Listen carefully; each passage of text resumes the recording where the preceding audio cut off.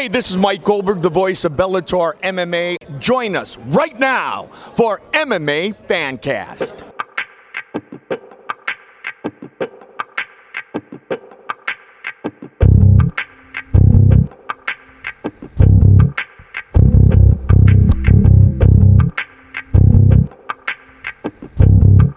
I'm just a violent individual. Jimmy, you did a great job with that.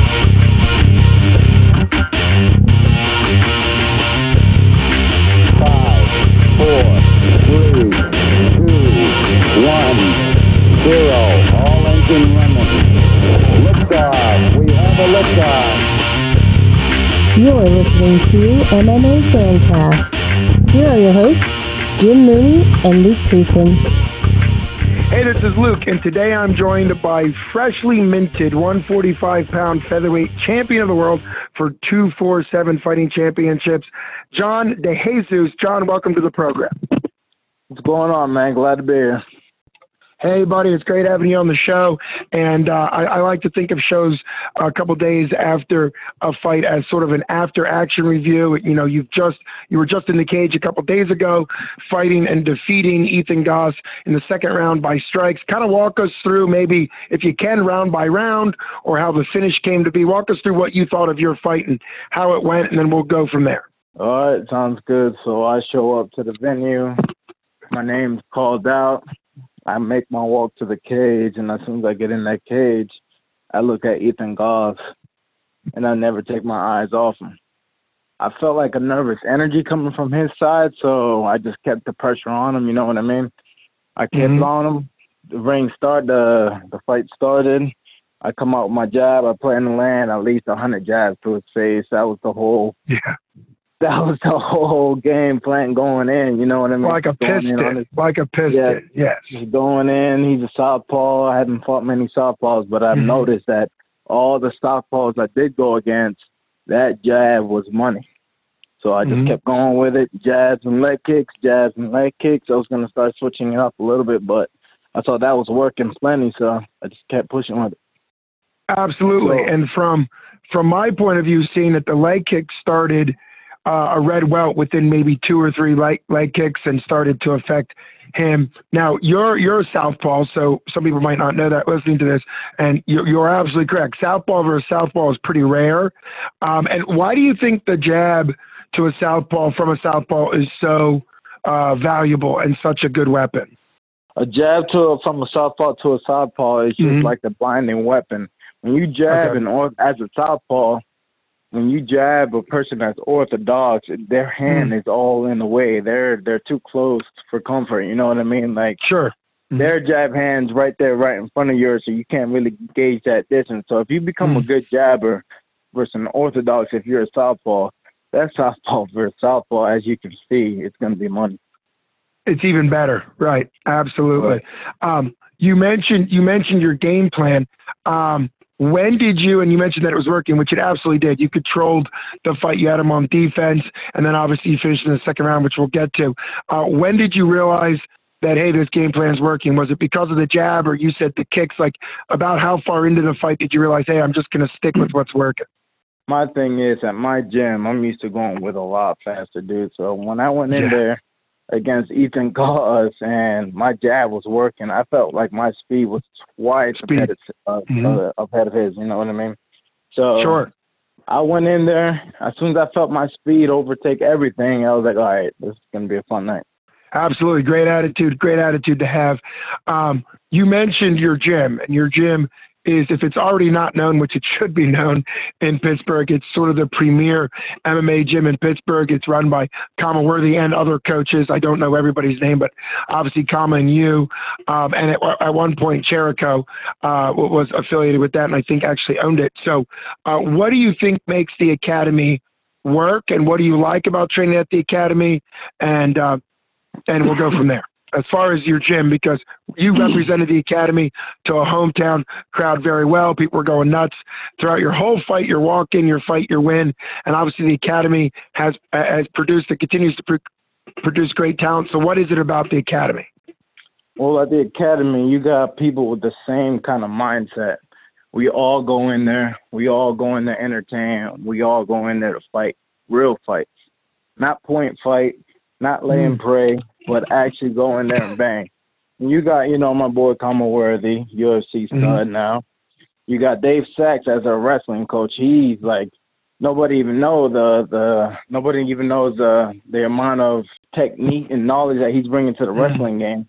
We have Christopher Williams for our hands as a boxing coach, and we just go in there, man. We work day in and day out, hard work, sparring days, technique days, and we're in there grinding every single day. And we all have that same mentality. We're in there to kill every time. Absolutely, and that definitely shows. And I should have thrown out Chaka Worthy. I saw him have a spectacular knockout in October. And so all three of you from that gym and probably more are on wins. In your career, you have fought, I'm going to say everybody, and you have fought often and you fought a bunch. That was your, I guess, 21st or 22nd pro fight, something like that, right around that number. And what is it like to you knowing that you've fought the best and challenged yourself throughout your career? I've been in there, first of all, I've been in this game training-wise for about 11 years now. So I've been in there. I started my career 7 years at American Top Team down in Florida. Then I went over to Black Zillions for a good 7-8 months, and now I'm here. I've been around the block, and I've been in all the promotions against all the fighters. I feel like it's my time. I'm ready to shine. I'm ready to belong at the top. Absolutely. And you certainly looked like you had the experience. You've talked about the speed, your skill level. I think according to what I saw on Tapology, you're still young at 28. You have a ton of experience. And it's interesting that you won on the same card that Yuri won, and Yuri Villafaort, and he has a similar, I'm not comparing you guys apples to apples, I'm just saying he's traveled all over the place, he's had a ton of fights, and now he feels like he's hitting his prime as well. Do you think it takes, how long do you think it takes in MMA to get to the point where you're firing on all cylinders? Because there's such a complexity to the sport of MMA. Or I guess I should ask, how long did it take you to get to the point where you would feel like you're at your best? I mean, some guys, it takes a long time. Some guys get it right away. With me, I felt like it was always a mental thing. I'm finally getting the mental game down. The technique and ability's always been there. My fast, quick twitch reflexes are always there. Sure. And on a side note, talking about Yuri Villafaort, that was my boy back at Black Zillions. A lot of people don't know that. Him, Jay-Z, Danilo, everybody who was cornering him, those are my boys from back in the day. Well, you mentioned Black Zillions, and when I had talked to Yuri, he mentioned having trained at Black Zillions in Florida, but I just never realized that you guys crossed paths, given the fact that you weren't there that long. But that's great, and shout out to Yuri, and obviously his brother opened up a gym in Pittsburgh, and that could be a really cool sort of competitive thing, maybe between the new Danilo gym and the academy. But that's really cool to see the Villafaorts move into the Pittsburgh area. But continue on about what you were saying. What do you think it takes? What do you think it takes for it to click? You mentioned that some fighters get it faster, some fighters get it take longer. What did it take for you? You said mental. What was it about the mental? To me, it's all experience, man. That's all it is. Being in that cage, being at the gym, going through the grind, going through the experiences. That's what's gotten me better. The mental game part is just like maybe thinking about the fight too much, or maybe thinking too much into it, making it too much of a serious thing. When I go in there, I have a blast. I'm having my life, and that's all it is. As long as I got a smile on my face, it's going to be a good night. Absolutely. And that's a great attitude to have, that even though you're in there to do a job, you're also having to mix that intensity and job with the fact that you're doing what you love. And that's an interesting blend for fighters. Going into the break between the first round and second round, obviously, you know what? Our listeners may not know this. It was a 5-minute fight. At least it was scheduled. You finished it in the second round, so it never became that. Why sign up for a 5-minute round? That's pretty rare for regional. That's typically at like maybe a UFC level. Why sign up for a 5-minute? Well, one, because I have cardio through the roof, and people don't know that. I want to show people that. Two, because my day job, I'm an arborist in my day job, so I'm working 10-hour days, hard work, carrying brush, carrying trees, Trees. Not trees, but carrying just carrying, bro, doing the hard work all day long, carrying lumber and everything like that. So I had the cardio for days. I wanted to push that. And two, if he wanted to get a lucky round in, if he say he took me down and get a lucky round in, I would have had 4 to just do my thing. Sure. You bring up something, Champ, that actually Kama pointed out on the commentary, but about a different fight, because obviously he was in your corner. Kama was there in your corner for your fight, but he was mentioning that in MMA, particularly the amateur, where it's only 2 minutes, sometimes 3 minutes, that a takedown, as you mentioned, a takedown can kind of be all it takes for a round to slip away. And so it's interesting that you thought, hey, 5 rounds gives me more wiggle room in case, like you're saying, in case you got a lucky round in, then you've got more in the bank that you can work with, which is a smart. That's a warrior's mindset in your mind, that you have the cardio to outlast him. When you went into the first round, and when you go into any corner, what are you looking for your corner? I asked this question a lot. I've asked Death Star this. What are you looking from your corners? Now, obviously, Saturday was a pretty good night, all things considered. You went into the first round things were already going in your favor. But what are you looking from your corner? For my corners, I'm just looking for them to keep me sharp. If there's something I do that's silly, if I step in the wrong direction, if I start, telegraphing anything, they'll let me know, and I'll hear them, because I'm nice. I'm calm in there. It ain't like a storm that's going on. Once I'm in there, I'm calm. I hear everybody. So, I go in there and I put in work. Absolutely. Well, and when I've interviewed a lot of people and I've asked about corners and what they can hear, you probably are aware of this, that the vast majority of fighters say, that they kind of zone out. It's kind of like you were saying, that storm, and they kind of don't hear anything. It's interesting that with the calmness, with the confidence, with your experience, with your cardio, I think that has a lot to do with your calm. You're able to hear, you're able to change what you need to right away. In the second round, I think you punched him in his punch hand, in his left hand. Somehow he either broke or hurt his hand, his left hand, his power hand. Were you aware of that somewhere in the first round, that his hand got hurt, or does that not even cross your mind? Yeah, when I was in there and I caught his kick and I rushed backwards, something happened. He either raked it against the fence or I hit my hands. I've seen the fight multiple times. I still haven't been able to pinpoint. It's hard to see it, right. But once I did that, I saw him shake his hand. I knew that something was off. I didn't know it was a broken finger or anything like that, though. Right. Yeah, that's always interesting from an opponent, and I think sometimes when people get injured, it's hard to not telegraph it. And obviously, I saw him shake his hand and didn't realize what was going on, so you saw that, which is pretty great. Now, when the finish came in the second round, I'm going to say I don't know 100% if you took him down. It more just was like he kind of collapsed and you kept barraging him, or do you remember throwing a takedown in there? I haven't been able to rewatch the fight. Or was it more just kind of he fell sort of under the barrage and then you kept? I know it was a strike finish and he kind of covered up and you kept barrage. Do you remember a takedown, or was it just all strikes? It was definitely all strikes. I hit him with that nasty leg kick to end the sequence, and he started limping heavy. I saw it in his face. I saw it in his body language. He started limping very, very heavy. So I went at him, and I got in front of him, and I saw that he was using the cage to hold himself up. He wasn't even putting any pressure on that leg anymore. So I just teed off. And I would say from a striker's perspective, when you talk about it, and you were very clear that it definitely wasn't a takedown. You just kind of, threw the barrage at him, teed off at him. How good does that feel when your damage is all strike related? Not that I'm taking anything away from guys that do a ground and pounder that takes somebody down, and you mentioned lay and pray. Not that I'm trying to take anything away from that, but how good is it to know that it was all of your weapons that put him on the ground? You didn't hit a shot. Not that that's bad, but it was all of your damage. Is that an extra notch in your belt, or does it even matter? 100%, man. I was in my flow state. And I went in there and I was doing what I love to do, which is bang. You know what I mean? I like the Taekwondo style. I like the Muay Thai style.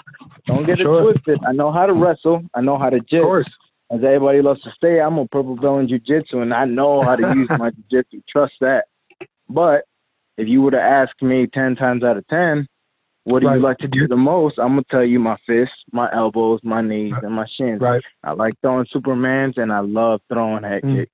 Speaking of the head kick, because I don't think you attempted a head kick. or landed a head kick. Did that come to mind when he started limping? Obviously, the way you ended it was perfect. He started limping, couldn't really stand it. You were halfway through the second round, just about, when the finish came.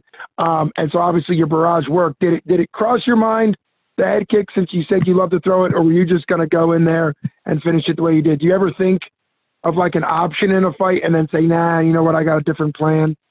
Nah, like I said, I was just in my flow state. Whatever came to mind, whatever came as my body went, that's what I was going to throw, whatever I felt at the moment. And describe, I understand when you're saying it's flow, it's sort of a relaxed state where your body's acting more than your brain is. How do you get to a flow state in training, and how do you get to a flow state in fights, particularly for people who haven't been there and don't know what that type of state is as a fighter? I mean, to each their own is how I feel about it. But the way I get it into it is by landing my initial strikes in or whatever, and just being calm, just being in there and being in the moment. You know, doing me, doing what I love to do every single day.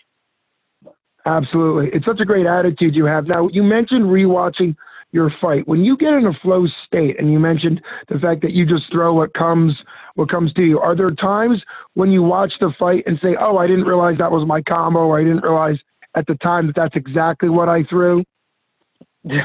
Hindsight is 20/20. I rewatch this fight. I'm like, I should have thrown a knee in there, or I should have thrown a head kick in there, you know? But at the time, that's not what I felt. Well, and at the same time, when you rewatch, I wasn't just asking about what you could have thrown. Is it kind of surprising sometimes what you did throw? You're like, man, that was sweet because you were in that flow state as far as a combo that worked? Because obviously there's nothing to take away from your fight. Right. I remember everything like it was last night. You know, I meant to do what I meant to do in there, you know? Sure. It's not like a third body experience to where I'm not really sure about what I'm doing. I'm in there with some intent to do what I do, and I'm very, very mindful of what I do. Well, that's a great word to use when you talk about doing anything in life. Mindful, meaning you're present, you're focused, you're connected. It's not like it's just willy-nilly or you're just making it up. There's a purpose for everything you do, which is wonderful. Here you are just a couple days after your fight.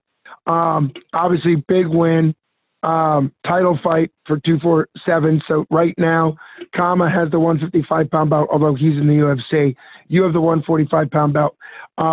Where are you now as far as physically? I don't know, how you're feeling after it. Are you back to training, and kind of where do you want to aim for now? I know holidays are coming up. Do you train through them? Are you taking a break? Kind of, how is it to be you just a couple of days after the fight?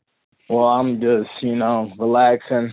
I'm still I always take a week off right after the fight. Okay. I always take a week off to just relax my body. You never know what's tense, what's hurt, what's not, after a few days of the fight. But I just relax, take a week off, and then after this week, I'm going to go back to the gym like it's, another normal Monday. And as far as my future goes, I don't know, man. I just want to bang, defend, bang, and make it to the UFC or Bellator. That's where I belong. Well, that's a very good future goal to have, and I do think, as you've said, I do believe you belong there. You demonstrated your skills and your weapons beautifully, as you said, cerebrally. Some might even say surgically. Like you're your own type of surgeon in a fight. You have to decide what you're going to do and when to do it, and the timing and the accuracy, as you mentioned, your jab and all of your weapons, and obviously keep focused. I did just look. Tapology has you ranked third in the state of Pennsylvania. Not that matters much, but it is cool to see the recognition come from your fight and your win and your experience and your record. Just all great stuff. That's a great mindset to have. I would love to kind of see where your future goes. I think 247, and me selfishly would love to see you get another fight with 247, maybe defend the belt and do some stuff there, because it's local and you're fighting in Pittsburgh. But obviously, I think UFC and Bellator would be really blessed to have you. UFC is already seeing what Kama did in the UFC with his fantastic knockout, and you're obviously different than Kama. We want to be clear, you're not Kama, but you come from the gym and you're your own weapon and your own destroyer. I guess I'll say, how would you like to end it? Do you want to end on thank yous? Do you want to end on what you just said, which was about where you want to be in the future? What do you think you still want to say out there as we wrap this up? As we wrap this up, man, I want to let everybody know I've been in this game for over a decade, and I belong at that number one spot. Everywhere I go, I'm going for that number one spot, whether that be regional, whether that be national, whether that be world, whatever it is. I'm going for that number one spot, and that's where I belong. Well, you absolutely do belong at the number one spot, champ, and I'm glad that's your perspective and your focus and your goal. Thanks so much for coming on the show. Best wishes to you. Can't wait to see you fight again. Thank you, man.